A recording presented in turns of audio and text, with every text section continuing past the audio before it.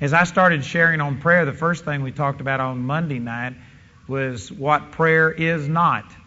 And this is the approach that Jesus took when He started teaching on prayer in Matthew chapter 6. First of all, He started saying, don't be like the hypocrites. And He started countering this. So that's what I did. And I believe that because in Jesus' day, the religious system had become so perverted that there was a lot of things called prayer that wasn't true prayer. And He had to distance Himself from this.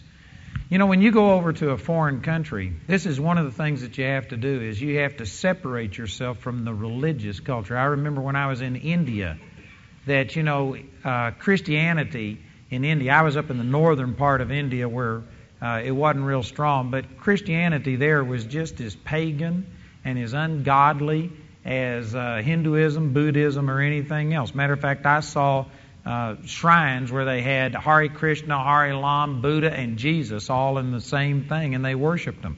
In India, they believe in 750 million gods, and if you say, will you accept Jesus as God? Sure they will, because they don't want to miss one. They worship multiple gods, but it's not a true relationship, and so the Christianity over there is really perverted. Now, I've heard that in the southern part of India it's a lot better. There's a lot of Pentecostal Christianity, but where I was, that's the way it was. And so I had to distance myself and basically renounce that this isn't true Christianity. Here's what it is. And I find that in a lot of cultures. Well, it's the same thing in the United States. It's just we've grown up with it, and it may not be as obvious, but there is a lot of religious, false religious stuff in the United States, and it's in the charismatic church. And there are a lot of attitudes that I guarantee you just aren't working. And I could spend a lot of time on that, but if you just look around at results, you ought to be able to see that that's so. There's a lot more effort being put into things than what there is benefit coming out of it, and it has to be that something's being done wrong. So anyway, that's what I did on Monday and Tuesday nights, was counter some of the misconceptions and I believe misrepresentations of prayer. And on Tuesday night, I was intending to sneak up on it, and it just didn't work that way. I kind of just dropped a bomb. Reminds me of this guy I heard about that drove by a farm, and he saw a cow there with a wooden leg. And he was shocked, so he stopped in to see the farmer, and he says, I just got to ask, why does this cow have a wooden leg? And he says, well, that's a very special cow. You just don't understand.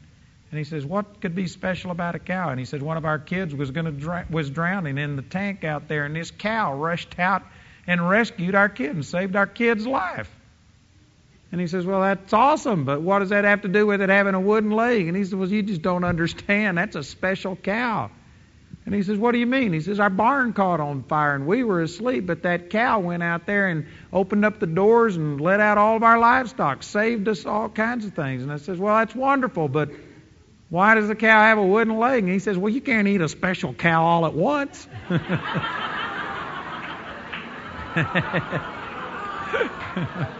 You know what? We got a lot of sacred cows, and I was going to kill it a little bit at a time, see, but I just found out you can't kill it a little bit at a time. You just got to kill it, amen. So anyway, we really pounced on some stuff on Tuesday. And then last night I started sharing what is prayer all about. And I really felt like that was powerful. People were getting it. And basically I just tried to get across the point that prayer is primarily, in the vast majority of things, it's just worshiping God. It's just loving God. It's just communication with God. And that is so simple that most people don't appreciate what I've said. If you weren't here last night, you really need to get the tape. But it is that simple. And if you would put God first and worship and praise God, it would so change your perspective. It would so take care of cares and other things that, you know what, you wouldn't even have a problem. You just can't get upset.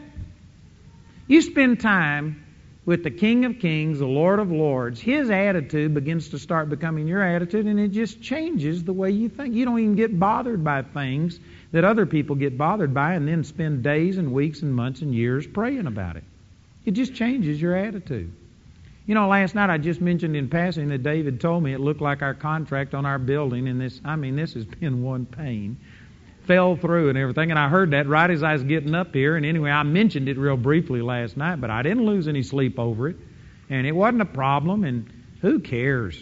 It's not that big of a deal. Well, today it all worked out, and so anyway, it's all we're on track. And you know, what good would it have done me last night to worry about that and then stay up half the night praying and beseeching God and stuff? It all worked out. And you'll find out that most of the stuff that we obsess over is not worth obsessing over. And if you just love and worship God, you'd find out that you wouldn't have as much to pray about. You wouldn't have as many problems. And anyway, there was so much that I shared last night. I could spend the rest of this week talking about that, but I do want to try and balance some things. It is not wrong to petition God. It is not wrong to learn how to receive from God. And as a matter of fact, it is an important part of prayer. It's not a big part of prayer. I really don't believe that. I believe that your request ought to be few. But it is not wrong for you to petition God. The Scripture does say, ask and you shall receive, that your joy may be full. And it tells us how to believe God.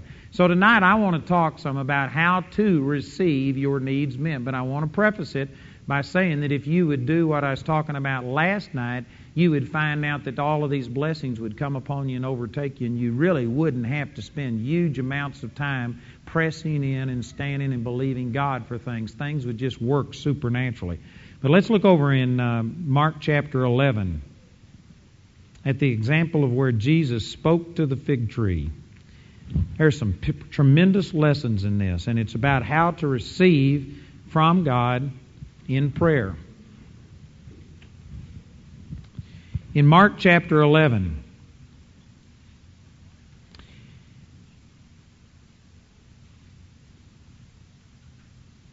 and this is where Jesus, this is his one of his last appearances in Jerusalem, and he went into the temple and came back out. In verse 12 it says, and on the morrow, when they were come from Bethany, he was hungry, and seeing a fig tree afar off, having leaves, he came, if haply he might find anything thereon. And when he came to it, he found nothing but leaves, for the time of figs was not yet.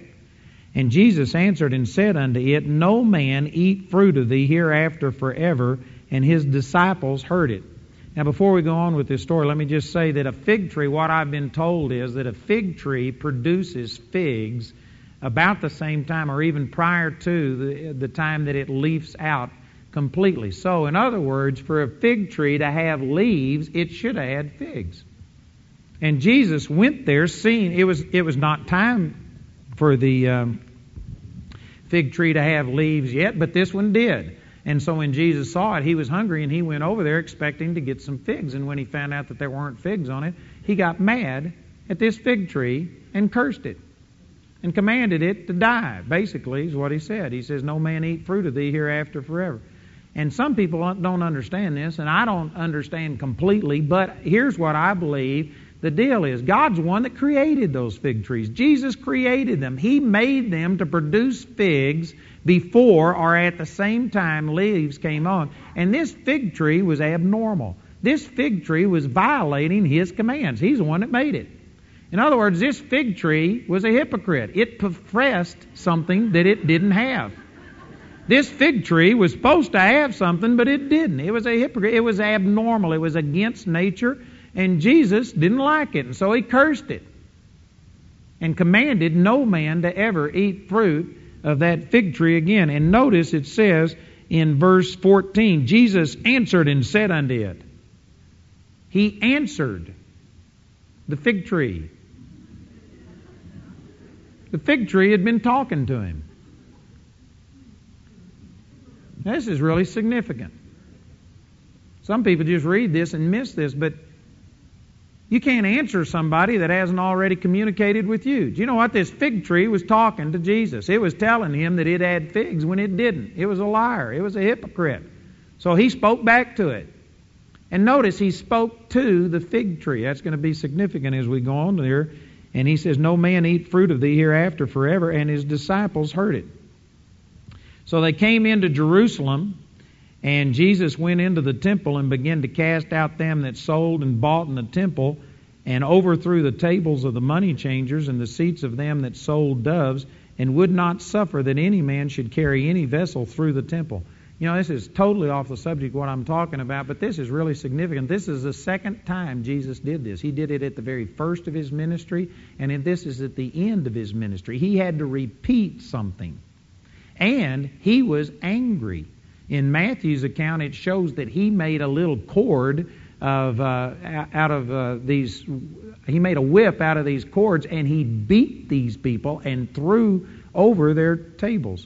Did you know that this is the same one that the Bible says God is love?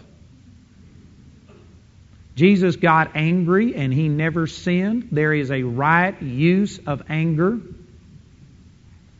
I had somebody asking me some questions today. I was talking about how God loves us and he'll never be angry at us and stuff. And so they were asking questions about, well, could Satan be forgiven and things like this and all this other. And you know, some people, when you talk about love, they just take it to the extreme that they wonder about, you know, is God ever going to be angry at anybody? Sure he is. And man, in the Bible, he is going to come back and blood is going to flow to the horses' bridles. That means 3 to 4 feet tall by the space of something like 180 miles. And the saints are going to be going, "Rah, Jesus! Praise God, we're finally being avenged." They're going to be praising God and saying, "Justice! Praise the Lord for this." They aren't going to be over there thinking, "Isn't this terrible?" You know, I got a brand new tape out about a Christian perspective on war where I deal with this. And you know what? There is a right, just cause for war. And we've got people today that have become such pacifists that they don't believe that you ought to ever hurt anybody. You know what? In the Bible, have you ever heard this scripture that says, "Be sure your sins will find you out"? You know what that scripture is talking about? If you read it in context in Deuteronomy, you know what he was saying? He was talking to the tribes that inherited their land east of the Jordan, and he says, if you don't go into the promised land with your brothers and fight and destroy these people and help them inherit the land, be sure your sin will find you out. So what he was talking about is, if you don't go to war, this was a just war that God had demanded, be sure this sin will find you out. There's times that it's sin not to go to war. Not teaching on that, but that's good. Jesus cast these money changers out, and he was angry. He didn't turn over the table and says, "Guys, I'm sorry, I really love you. I don't want you to misunderstand, but you can't do this. Please don't do this again." No, he made a whip. He inflicted pain and was angry and drove those people out of there, and that was the righteous thing to do.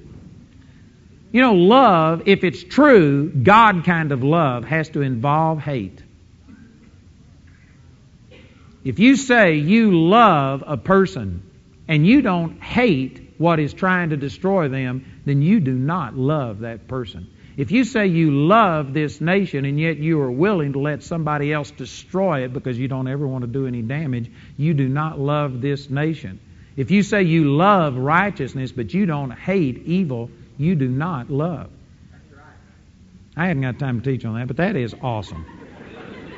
In verse 17, he taught and said unto them, "Is it not written, my house shall be called of all nations the house of prayer, but you have made it a den of thieves?"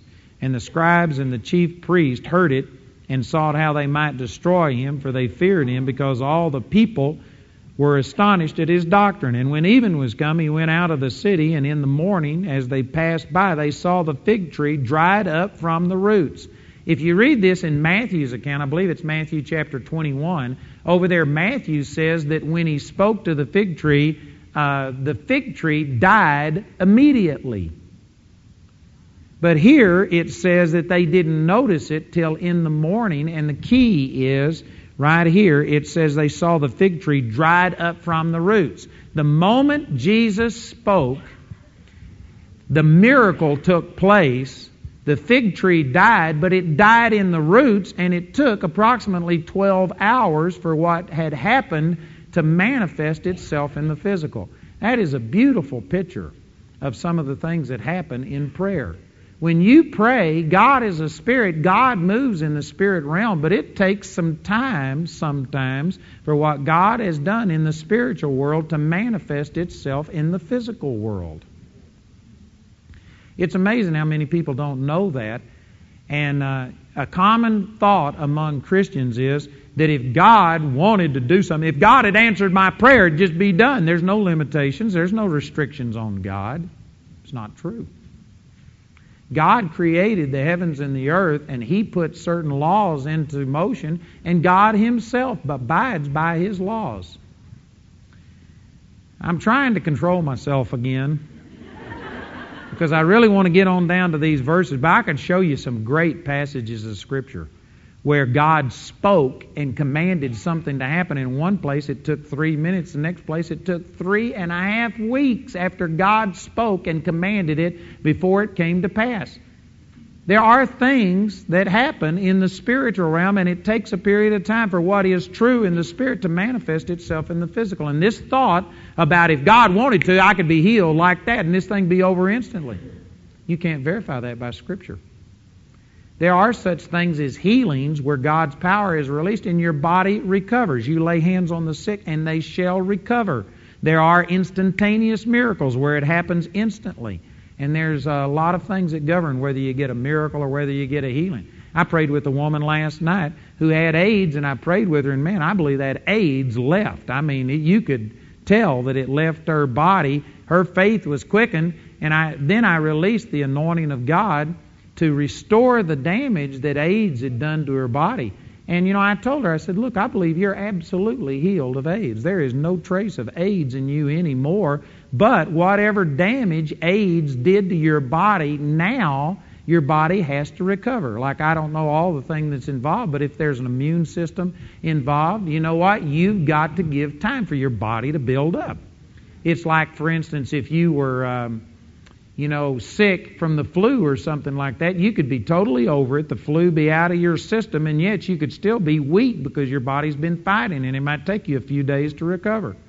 Some people don't understand this. So anyway, if you pray and if you don't see instantaneous results, people that don't recognize this principle think, well, nothing happened. There's a lot happening below the surface that you can't see.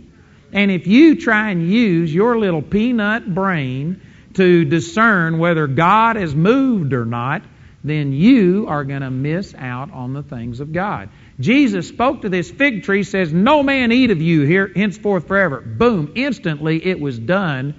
And it happened immediately is what Matthew said, but it was only visible 12 hours later. It takes time sometimes for what God has already accomplished to manifest itself in the physical realm. And when the disciples saw this, in verse 21, Peter, calling to remembrance, saith unto him, Master, behold, the fig tree which you cursed is withered away. Man, he was shocked.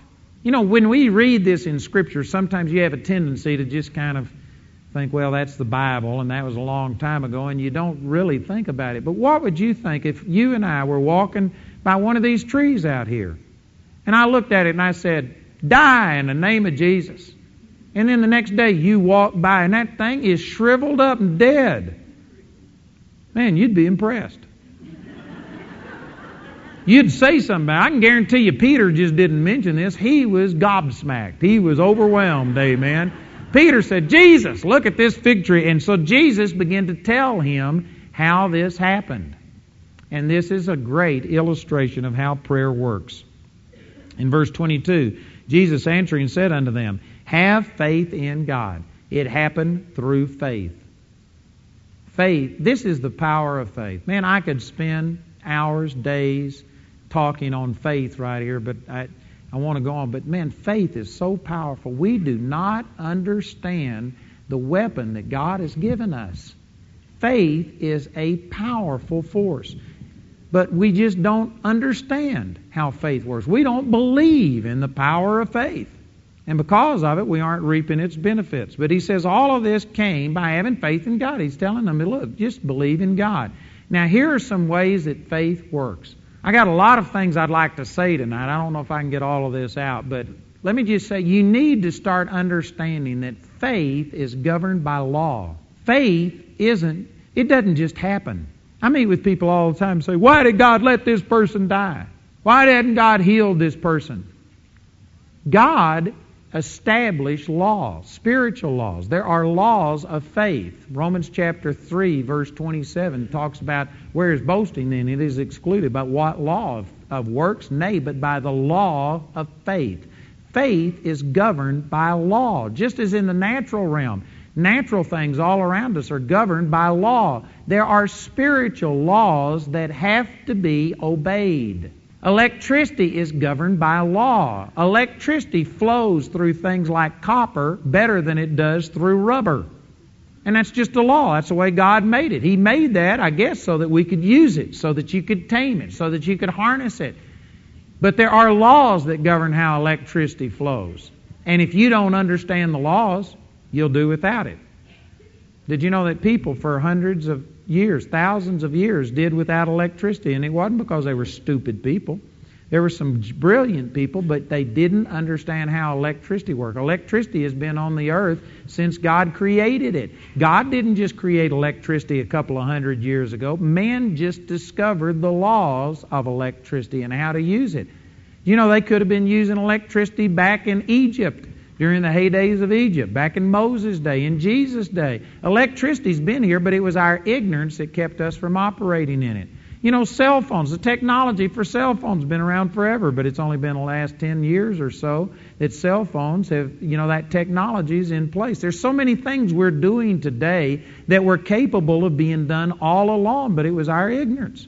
I was talking with Daniel today, and we were talking about driving cars on water, or he was talking about an air compression engine where it's virtually, it doesn't take anything. You just have an air compressor, and it runs perpetual motion, and he's read some things about that. I can guarantee you there is technology that someday we will look back, and the fact that we used to have to fill our cars up with gasoline and stuff, we're going to say, man, how dumb could these people be and still breathe? You know, there's other technology, and the only reason that it's not working is because we just haven't discovered the laws. There are laws that govern how God works. God is controlled by Himself by laws. God created the law of electricity. Do you think that God who created so much system and order in the physical world is Himself disorganized? That doesn't make sense. And yet I guarantee you there's Christians all the time that come up to me and they say, well, I prayed. Well, did you pray right? Well, I don't know if I did it all right, but if God wanted to, He could have healed me. What they're saying is that there's no restrictions on God. There's no restraints upon God. There are.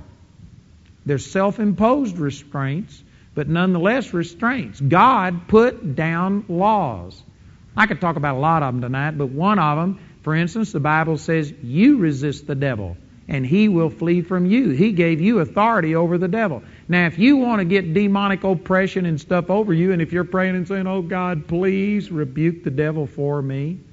God loves you. God wants you to be free of demonic oppression. But God gave His word. Psalms chapter 89, verse 34 says, my covenant will I not break, nor alter the thing that is gone forth out of my lips. When God speaks something out of His lips, it's a covenant.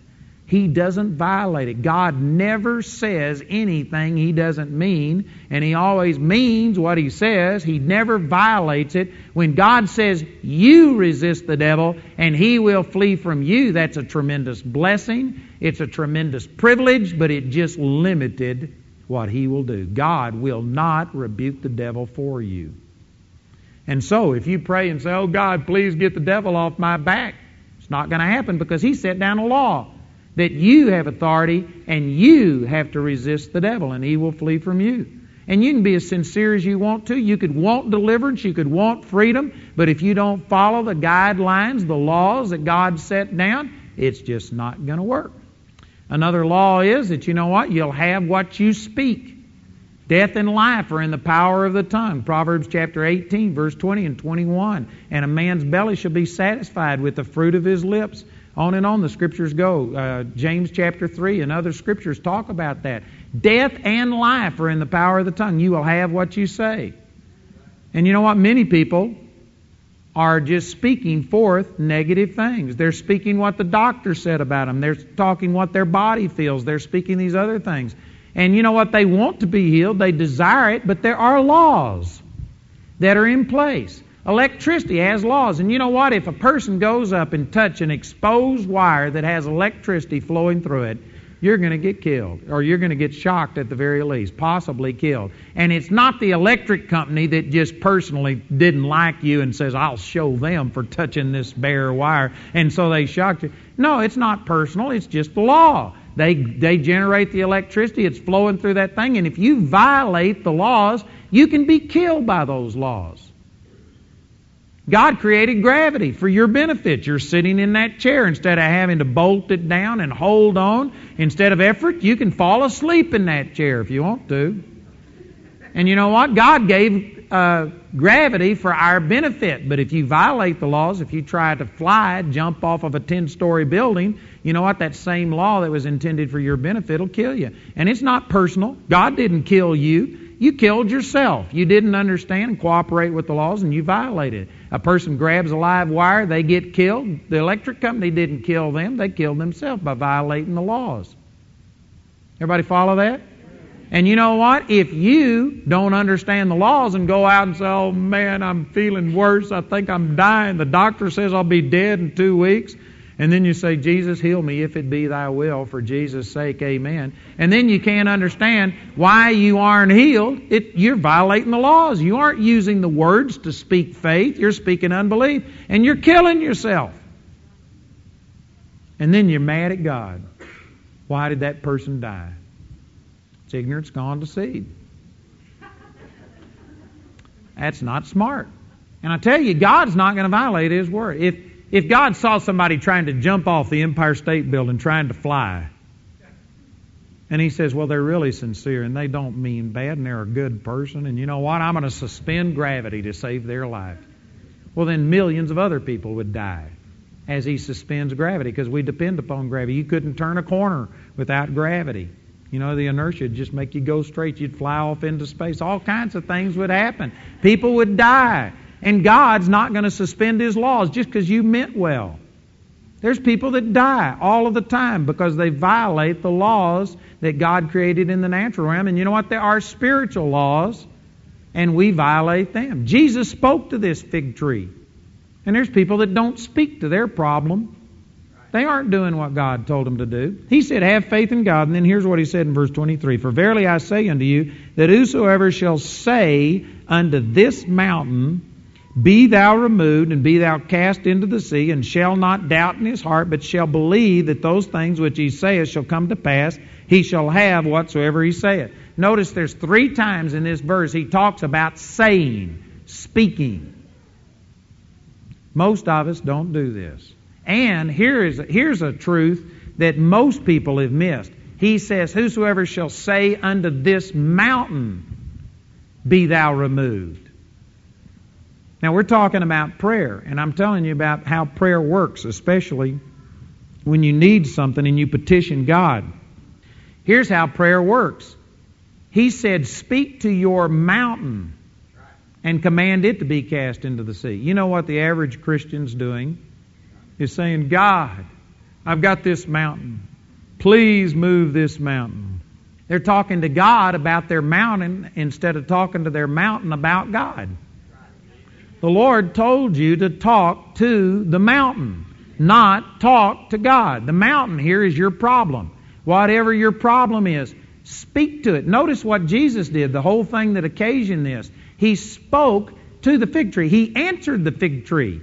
Fig tree had already been talking to him. And he talked to the fig tree, and he goes on in the next verse after this, verse 24, talking about prayer. He says, whatsoever things you desire, when you pray, believe that you receive them, and you shall have them. And so Jesus prayed over this fig tree, but there never was any type of a petition or request to God. Instead, He's calling it prayer when He took His authority, believed, and spoke to the obstacle, spoke to the problem. He's calling that prayer. Did you know when you need to be healed, if you would take into account all of the things I've been teaching about prayer this week, God already knows what you have need of. You don't need to tell Him what the doctor said. You don't need to tell Him how bad you feel. You don't need to tell Him that dear old Aunt Susie died of this same thing, and God, if you don't do something, I'm going to die. That's not the purpose of prayer, is to inform poor misinformed God of what needs to happen. And you don't need to sit there and gripe and complain. God's already done it. By His stripes you were healed. So I have people all the time say, so what is the purpose of prayer? If you've already got it, if God's already healed me, then how do I get healed? How do I pray? Well, first of all, you enter into His gates with thanksgiving, begin to praise Him that He's already done it, magnify Him. That builds your faith, it encourages you, and then you turn and say, Father, I thank You that I'm done, and now I receive it, and you talk to whatever the problem is. If you got a problem in your body, talk to it. Don't talk to God about it. Praise God for what His Word says He's already done, and then speak to what your problem is. You know, the classic example of this for me is that in 2001, I believe it was, I saw this Nikki Oshinsky healed. We've got that video out there of it. I went in September of 2001, I went to Charlotte, North Carolina, and I was staying with these people in their home, and I told them they needed to watch this video. So I was out during the day, and when I came back, the woman was just sitting there. She'd been crying. She watched that video, and it touched her so much, and she says, I've got a friend that has that exact same thing that Nikki had, and would you pray for her? And I said, sure, I'll pray for her. And she said, good thing, because she's on her way over here. She'll be here in 10 minutes. So anyway, this woman, Mary Hill, came in, and I don't know all of the names of the stuff that she had, but she, in 1994, was diagnosed with such severe pain that the doctor said on a scale of 1 to 10, her pain was a constant 11. It was off the charts. She had, I don't know if you call it morphine, intravenous morphine or something, but painkillers intravenously put into her. And even at that, she had to have magnets taped all over her body, and she had blankets with magnets on it, and she was wrapped in them, and she hurt. She couldn't do anything. Anyway, she came in, sat down, started talking to me. She said that she knew God had a purpose in this. God was getting glory out of it. So I countered all that stuff, and we spent about 30 minutes countering her doctrine, and then finally she was ready to have me pray for her. And so I grabbed her hands. I commanded all of the pain to leave her body in Jesus' name, and boom, instantly she was pain-free. First time in 7 years. And she just was amazed. She started to praise God. But then she says, but I still have a burning right here across my back, right where my waist is. And she says, why didn't the burning leave? I said, I didn't talk to burning. You didn't tell me you had a burning. You told me you had pain. So I said, watch this. And I grabbed her hands again. And this time I spoke to burning, and I commanded burning to leave. And she says, it's gone. And so she started to praise God. And I started teaching her how to do it. I used this exact verse, Mark 11:23, speak to your mountain. I said, if you have another pain comes back, it's not that God didn't heal you. It's the devil knocking on the door, seeing if you're going to open it back up. And if you say, oh no, I wasn't healed, or oh no, I lost my healing, then you open the door and Satan will come back in. But if you say, no, by His stripes I was healed, the gifts and the callings of God are without repentance, and I command this pain to leave, then I said, you'll retain your healing. Everything will be fine. So I taught her for about 20 minutes about all this, and then she was walking around and praising God, and as she got ready to go, she says, that burning's back. And I said, well, I've been teaching you what to do, so I said, I'm going to join hands with you, and I'll agree, but you pray. Now, you got to remember that this woman 30 or 40 minutes before was a Presbyterian that believed that God had put all of this on her and that God was being glorified. And so for a person that had been a Presbyterian 40 minutes before, she prayed a great prayer. She says, Father, I thank you. It is your will for me to be healed. By the stripes of Jesus, I was healed, and I thank you for my healing. I claim it in the name of Jesus. It's a pretty good prayer, but you can't get healed praying a prayer like that. That won't work. That's not how you receive healing. And so I listened to her, and after she got through, I said, so do you have any burning? And she says, yes, it's still there. I said, do you know why? And she said, no. I said, you didn't do what I told you to do. And she says, what? And I said, you didn't talk to your mountain. You talked to God. You praised God. And I said, what you said was good, but you did not do what the Word said to do. And she says, you mean I'm supposed to say burning in the name of Jesus? And I said, yes. And she said, okay. So I joined hands with her again, and this time she goes, burning in the name of Jesus. And she stopped right there, and she says, it left. It's gone. I'm healed. And you know what? It's now been 2 years. I just got a call last week, and she's got 2 more family members that she's bringing this September when I go to receive prayer. And boy, she's been terrorizing the Presbyterian Church. She's been giving her testimony, and she's totally healed of all that stuff. Hadn't had any more problems. But man, what a classic example. See, the Bible says speak to those problems. And somebody says, I don't believe that you have to be that technical. God knows what I mean. Well, that's just like the person that grabs a live wire and says, how dare this kill me? I intended good. I didn't know it was a live wire. It doesn't matter what your intentions is. There's laws that govern how things work. God said, talk to things. Speak to things. And we don't do it. And then we wonder why we aren't healed. Most of you believe. If you didn't believe God, if you weren't a fanatic, you wouldn't be at these meetings. You're either a fanatic or you were drugged here by a fanatic.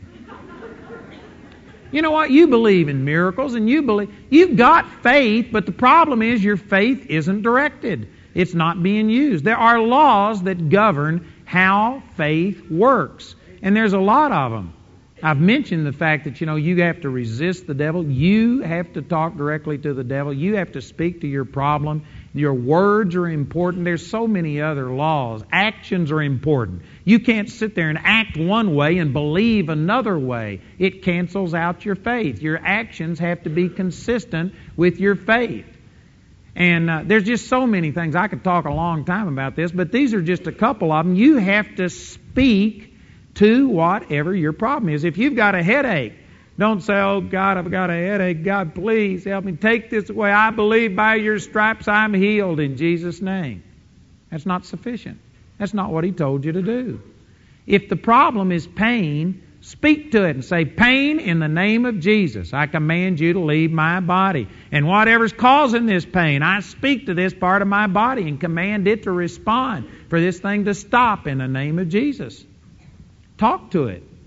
Jamie just Saturday or Sunday, she pulled her briefcase over, and we got this metal chair in our study where she works, and it's a heavy chair, and she was barefoot, and that thing fell over and landed on the bridge of her foot. And I mean, instantly that thing turned black and began to swell up. And I heard her in there doing something. I didn't know what she was doing, and I said, what are you doing? And she said, and she hobbled in, and she says, I need you to agree with me. She was in there praying over that foot. And so that thing in just, I don't even know how many minutes, it couldn't have been over 5 minutes, had turned black and blue and purple, and it was her foot was swollen. And you know what? We prayed, and I talked to it. I said, foot, in the name of Jesus, I command you to respond to this. And bones, if any of you are broken, I command you to be healed. And she can tell you that, within a minute, all of the color was back to normal, the swelling was gone, and I don't even know if she even has a mark on her foot from that. And you know what? That's how you do that. You got to speak to that problem. And since I've been doing this, I've known this for a long time, but for some reason it just didn't register with me. But I'd say for the last 5 years or something, I've been doing this deliberately, on purpose, speaking to whatever it is that the problem is. And since I've done that, I have seen probably 2, 3, 4 times as many instant manifestations of healing as I used to see. It's a real simple principle. But what I'm trying to get across here is people just don't understand. They think, well, if God loved me, He'd just heal me. No, He's set down laws, and it's according to your faith. I can show you examples. Jesus said concerning the city of Jerusalem, He said, Jerusalem, Jerusalem, how many times I would have gathered you as a hen gathers her chicks, but you would not. Jesus wanted to bless the people and minister to them and comfort them and be a blessing to the people, and they would not receive it. You have to cooperate. In His hometown, Mark chapter 6, He wanted to do works. He wanted to heal people, but He could not, that's what the Scripture says in Mark 6:5, do many mighty works because of their unbelief. And you have to cooperate. And I tell you what, if you aren't doing what the Word says, if you are praying to God about your problem, instead of praising God that your problem's taken care of, and then speaking to your problem and taking your authority, you will not see the right results. It just doesn't work that way. And you can say, well, I don't like that. Tough. You don't get to choose the laws. You don't get to make them up. You just have to discover what they are and then cooperate with them. It might be easier for you to, wire your house with wood instead of copper. You might think that's cheaper and it's easier to cut wood, but I can guarantee you wood won't conduct the electricity the same way that copper will. And so it doesn't matter if you like wood better. You just got to discover what conducts electricity and go with the flow. And that's the way it is. These are things in God's Word that He's told us how it works. And you have to learn what it is and cooperate. So after he had said all of this in the 23rd verse, in the 24th verse, he says, therefore, I say unto you, what things soever you desire when you pray, believe that you receive them, and you shall have them. So he says you have to believe you receive when you pray, and you shall, future tense, have them. And here's a principle I've got a tape that goes into an hour and a half on this. I'm not going to spend an hour and a half. I'm going to say this real quickly. Maybe tomorrow night I'll go further in this. I'm not sure. But hopefully you'll be able to get this. You have to believe that you have received the moment you prayed. And then you shall, future tense, see visible manifestation and proof of it. Now that future tense manifestation could be 1 second, or it could be 1 hour, or 1 day, or 1 week. And I haven't got time to explain this tonight. Maybe I'll deal with this tomorrow. But to a large degree, you can control how long that period of time is in between when you say amen and there it is. It's basically under your control. Well, I've just said some stuff right there that most people don't have a clue what I'm talking about. Most people don't think that way. Most people just pray and ask, and then you don't have a clue what's going on. And you just wait. And if something works out, well, then God must have answered my prayer. And if it doesn't work out, well, God must have said no, and that's not true. I'm going to say some things quickly. I'm going to have to explain this tomorrow night because I just hadn't got time to say these things. But the moment you pray, the very moment you pray and believe for something, God moves and releases His power instantly, just like this fig tree. Instantly, it's done. And if there aren't any hindrances in yourself or outside of yourself, then you can see instant manifestation if you will use that power right and speak to your problem and do this. And you should see and can see instant manifestation. God's already done everything about healing people that He's going to do. And when you have a person who's sick, you don't just pray and then wait for something to happen. You take control and you make them manifest healing. I know some of you are just saying, you can't do this. Yes, you can.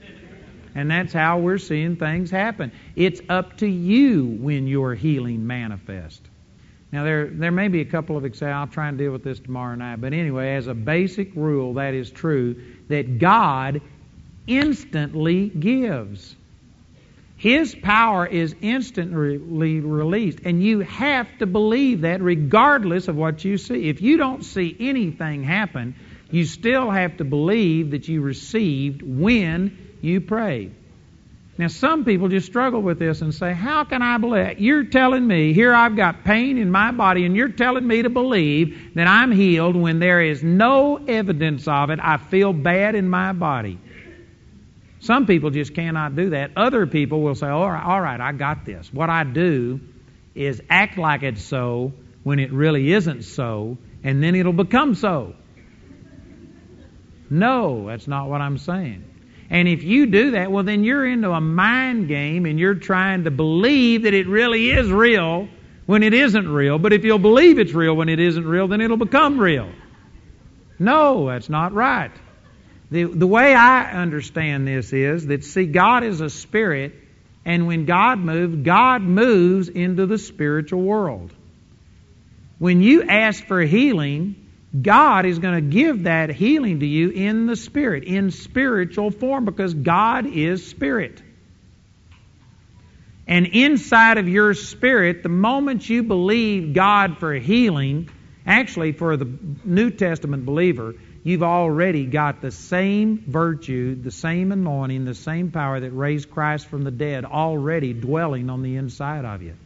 And the moment you believe, God releases that power, but He releases it in your spirit. And you did receive. God's done everything He's going to do about your miracle. The moment you prayed, He released His power, He gave the command, and it's a done deal. Somebody think, well, what? But I need it out here in my physical body. Well, that's what faith is. Faith is like a bridge from the spiritual world into the physical world. Faith is how what has happened in the spirit transfers over into the physical realm. That's what faith is. Faith gives substance to things that are hoped for. Evidence, word evidence means tangibility, physical proof to something that is unseen. It doesn't mean it doesn't exist. It's in an unseen realm. When you are confessing, by His stripes I'm healed. See, if you don't understand what I'm trying to get across right here, if you think that the physical world is the only realm of reality that there is, what you can see, taste, hear, smell, and feel. If you think that's real, this is reality, I'm trying to be a realist, I'm trying to deal with reality, and you say, I hurt, so I don't care what you say, I hurt, well then you know what? You would be a liar to say that you're healed and that God has healed you when anybody can tell you're still in pain, you still have the rash, you still have the tumor, you still got whatever. And some people think, well, see, it's just lying. You're just lying. You're trying to make it so. You're one of these name it, claim it, blab it, grab it guys that just believes that you can have it. Well, if you think that the physical world is all there is, then yeah, it is a lie. But what I'm saying is there is a spiritual world. There is a spiritual you, and it is real. The spiritual world created everything physical that we see. The spiritual world is the parent force. The spiritual world will still be in existence long after this physical world is gone. It is not wrong to acknowledge that there are things beyond what you can see, taste, hear, smell, and feel. There's radio and television signals in this room. You can't see them, but they're here. If you had a television set, you could prove it.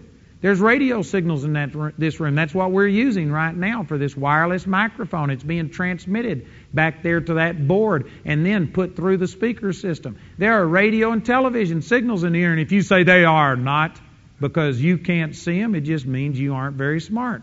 They're here. It's just your ignorance. And you know what? There are spiritual things. There are angels in here. There's demons in here. The Spirit of God is here. In your spirit, there is reality that you cannot contact or come in contact with through your five senses. And you just have to believe what God's Word says. God's Word says when you pray, you receive. And if you start feeling in your body or look in the mirror to see, well, did it happen? Well, then you know what? You're going to miss it because it comes, but it comes in the spiritual world. How does it get from the spiritual world into the physical world? By somebody believing that even though I can't see it, I know God's Word says when I pray, believe that I receive it right now, and then it will, future tense, manifest. And so I believe that God did do it. In the spirit realm, there's tremendous activity. Power is being released. I've got the virtue of God flowing through me right now. And I haven't seen it yet, but I know it's there. That's a beginning point. And then, to get it to manifest, all you've got to do is begin to start putting these laws into motion. Start speaking to things and commanding them to work. What I do see is believe that my body's healed. Like Jamie, I believe that God's already healed her. He already provided for the healing of her foot before she ever dropped that chair or knocked that chair over on her foot. So we praise God that it's done. We thank Him, and I say, I thank you, Father, that you've done it. Right now it's ours. but her foot still looks bad. So then I say, now, foot, I speak to you in the name of Jesus, and what I'm doing is drawing that out. It's like having a well. Here's a well in front of you, and all of the water that you could ever use is right there in that well. But you could die of thirst standing beside that well if you don't know how to draw it out. If you don't know how to get it out of there. You could be 10 feet from the water and die of thirst if you don't know how to get it out. So how do you get it out? Well, you stick a bucket down in there and start drawing it out. There's things you can do that will draw out of you the supernatural power of God that is already present. One of them is use your words to speak life instead of death, and specifically direct them at what your problem is. You know what? If your checkbook is always in the red, talk to it. I know some of you think this is absolutely absurd. Well, Jesus talked to the fig tree, and he said it spoke to him. He answered it. You know what? Your checkbook will talk to you. Every time you look at it, you say, well, the word doesn't work. Man, you're a loser. It'll tell you all kinds of things. You know what you need to do? You need to look at it and talk to it. Say, I command all this red to leave in the name of Jesus. I command black to come in Jesus' name. Talk to your wallet. Talk to your investments. Talk to things. You know, I talked to my trees on my property. And, you know, I was sitting out on a rock this last week just praising God. And I got to looking. And we've had a real wet year this year. And, you know, my grass is up that high. And it's like a jungle. We live in a semi-arid climate, and it's usually not like that. But my property, I speak to it, I bless it, I quote scriptures to it about how God makes water to flow in the mountains and things like this. And I speak to my property and talk to trees and bless them. Every time I see a bug or something on one of those things, I curse it and bless the tree. And I do all kinds of things. And, you know, I was sitting out on top of my rock praising God this way, and I just happened to look around, and my property is like a forest. You can't walk through it without, when it's after a rain or something, the grass will get you wet all the way up to your knees. I did that just Saturday. And I looked across the road in every direction, and did you know that the other people's grass is maybe that high? And it just dawned on me that, man, this stuff works. My property's blessed. My trees are bigger. I looked, and you know, the people right next to me, there is a row of dead trees right across my property line. And all of my trees look good. People think that's weird. But it works. You know, back in my poverty days when we were just struggling to get along, my mother kept Jamie and me alive. And we never told her we needed anything. She may have known, I don't know, but we'd go over and she'd feed us, and that's sometimes the only time we had eaten, a week or 2 weeks at a time. And I'd go over and mow her lawn and stuff. And after my dad died, he used to fertilize those trees, spray them. We had 23 pecan trees in our yard. Some people call them pecan trees, but that's what we used at night if you didn't want to go out to the outhouse, amen. We call them pecans. We had 23 pecan trees in our yard. And my dad used to take care of them, and we would get anywhere from 300 to 400 pounds of pecans out of those things. But after my dad died, we just kind of let them die. And anyway, it got to where one year we picked up 50 pounds of pecans because we had so many bagworms in those trees. And during this period of time, when my mother was blessing me and didn't even know it, and I didn't have any way to be able to help her, I'd mow her lawn. And as I'd walk around with that lawnmower around every one of those trees, I'd put one hand on that tree and bless it. And I'd curse those bagworms and command that thing to work. Did you know the year before we got 50 pounds? The year after I did that, we had over 500 pounds of pecans. And some people say, wow, I don't believe that. Well, that's the reason it doesn't work for you. Amen. But you know what? This is one of the laws of God. You got to speak to things, talk to things, and talk to your body. Your body will respond to you. I was on an airplane one time, and I was reading this magazine in the airplane, and it had an article where scientists have done these tests, and they found a part of your brain, I think it was a frontal lobe of the brain, that I don't know how they do this stuff, but they determined that it was voice activated. And they said that there is literally a part of your brain that if you start talking about, man, I'm tired. Oh, I'm worn out. I just feel like I can't go any further. Your brain is voice activated and your body starts shutting down and getting ready for rest. You get more tired as you talk tired.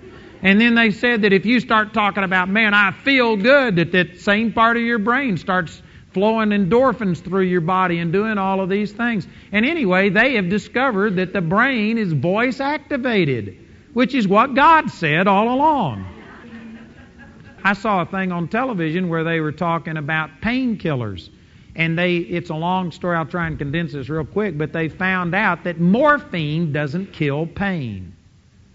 What we call painkillers doesn't kill pain. You know what it does?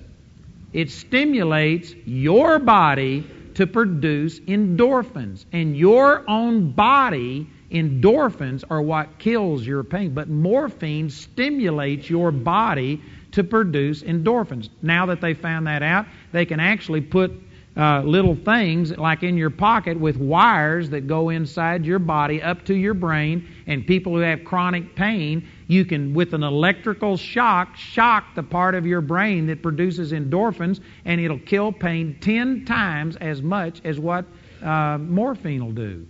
Because morphine doesn't kill pain. Painkillers don't kill pain. It stimulates your body to kill pain. And to prove it, they said the animal that has the most natural endorphins in their body is a camel. And they showed a person sticking a knife in a camel, and you had to turn the knife before the camel felt it. Because they have so many natural endorphins, they don't feel it. When a runner runs, your body puts out endorphins, and that's when you get your second wind, and all of a sudden your pain and tiredness leaves, and you just feel like it. When your body's under stress, it will kick in and start producing endorphins. So here's the point that I'm making. Your body has the potential in it to kill pain and to do things, but instead of us using our words and commanding pain leave my body, we turn to a pill.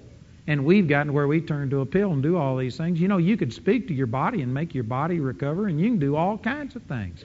You can command your eyesight to work. I've done that with my eyesight. I've commanded toothaches to leave. Victor back there was healed of that. We spoke to Victor. He had a rash all over his hands, and in Chicago he was with us, and we spoke to that, and his rash is gone. We talked to it. This is simple stuff, but this is how the kingdom works. We've made it too hard. See, we just pray and we say, oh God, here's my need. If you love me, do something. And then when nothing happens, we get bitter at God. God, why haven't you done it? It's because of our own ignorance. God has given you the power. You have the anointing on the inside of you to heal the sick, cleanse the lepers, and raise the dead. And if you aren't seeing it manifest, it's not God who's not giving. It's you that doesn't know how to receive. So we need to get into the Word, start reading it, and read scriptures like Mark 11:23, and speak to your mountain. Use your voice and start doing this. And if you'll do this is how you pray. So to put all of this back into perspective, I don't spend a lot of time asking for things. Most of the time I just spend loving God, and that's what I use prayer for 90% of the time. Because of that, because my mind is stayed on the Lord, God keeps me in perfect peace. I don't have to pray when I hear a bad report about our contract falling through. It's not that big of a deal. I've been fellowshipping with God Almighty, and I know that this building, as important as it is, it's not eternal. And it's just not that big of a thing. And I had something better to do last night than to worry about that building. So, you know what? I went to bed and slept. I needed to sleep more than I needed to worry. And so I didn't worry about it, and it took care of itself. I never even prayed over this building after I heard that our contract fell through. I had other things to do. And you know what? It worked out. So if you'll put the first things first and worship God and just love God, you'll find out that you won't have to spend very much time praying over stuff. But when you do have to pray over something, when there is something critical, then what you do is you just worship Him, praise Him. Father, I thank you that you've already taken care of this. Before I even had it, you start glorifying Him, thanking Him, praising Him for it. And as I praise God, the Bible says, as you abound in faith with thanksgiving. Colossians chapter 2, verse 7. So as you start praising God, Father, thank you that by your stripes I was healed. You know what I do? I keep praising God and thanking God for what the Word says has happened until I know that faith is quickened on the inside of me. Until I know I'm not in fear anymore and I'm not worrying, but I'm in faith. I don't know how to explain this to you. Some of you may not have ever been there, but once you ever get into faith, once you start walking in faith, it's I started to say tangible. I don't know if that's the right word, but it's discernible. I can tell you when I'm in faith. I know when I'm in faith. I remember in 1976 is the first time I ever stood there and I said, you know what? I know I am operating in faith and I can raise the dead. I knew it. And I don't always walk in that realm, but I know how to get into that realm. And so I'll start praising God, and my faith abounds with thanksgiving. And I'll praise God until my faith is quickened and until I know I'm ready. You know, it's like you don't point a gun unless it's loaded. Don't pray your prayer unless you know you've got faith. If you don't feel faith, if you're in fear, well, then don't even pray over the thing. Go to God and pray against the fear and start praising God and thinking about the love of God and cast out your fear and get rid of that. And when you know that you're in faith, then come back and do what you need to do. But don't speak words in fear. Don't speak words in hope, just wishing and a hoping and a trying. So what I do, I start praising God and thanking Him until I know that my faith is quickened, until I know that I'm operating in faith. And then I'll believe that it's already done in the spiritual realm. I'll take that faith and I'll go to speaking against things, binding demons, talking to my body, talking to my finances, talking to whatever the thing is. I'll use those things. Then I'll use praise, because praise stills the enemy and the avenger. I'll pull out everything that God's ever shown me and begin to just blast the devil in my situation with it. And I keep doing it until I see results. And that's not an unbelief, me keeping praying about something. No, because I believe God did it the very instant I prayed. I received it when I prayed, but I'm not willing to let it stay in the spirit. I'm going to make it manifest in the physical. So when I speak to things, I can pray for you 3, 4, 5, 6, 7, 8, 9 times. I don't care how many times I pray for you. I'll pray for you till we rub all the hair off your head. But see, I'm not praying and saying, God, it didn't work the first time, now let it work the second time. No, I believe it happened. God is faithful. He gave. But there's something wrong with our receiver. And so I'll work on our receiver. And I'll pray for you. And if, the devil withstands one dose of the Holy Ghost, he can't withstand 2. And I'll pray over you a second time. I'll pray until I see it manifest. Jesus did that in Mark the 8th chapter. I hadn't got time to teach on that. Maybe tomorrow night. But anyway, these are just some good things about prayer and about how to receive from God. You need to get this attitude that God is faithful. God's already met your need before you ever had it. The supply is greater than your need. This woman that had the AIDS last night that I was praying with, that's one of the things I did. And I do it for the person I'm praying for too. Sometimes I'm always ready right then, but the person isn't ready. And I was talking to this lady, and I just realized that she had fear about this. And so I started saying, thank you, Father, that you're above every name, that you are exalted above every name. AIDS has a name. AIDS, you bow the knee to the name of Jesus. And you know what? That woman, boy, she just got her faith quickened. And I was praying a lot of that for her benefit. I was speaking, and I said, AIDS, you're nothing. You're a loser. You have no power, no might, no dominion. I was saying that for her just as much as I was for me, but I do it for me, I do it for the person I'm praying for, praising God. And I do those things, speak and release that power. And praise God, we see thousands of instant manifestations. I saw Sandy down here praying for a lady last night who had problems with her feet, and both feet were swollen. One of them, you could see it. One foot was unswollen and the other one was still swollen. And they'd both been swollen before. See, some people would look at that and say, well, I wonder why God didn't do them both.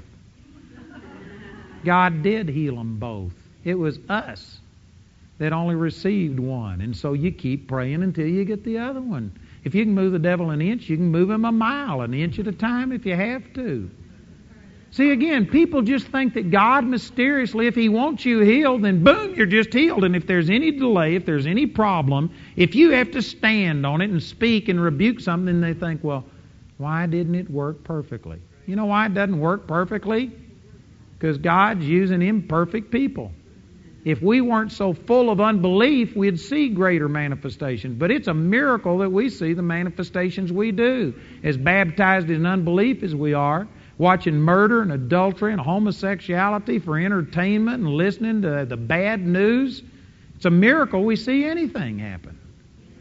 You know, if it was Jesus standing here not having to flow through me, every person in here would see instant manifestations and things like that.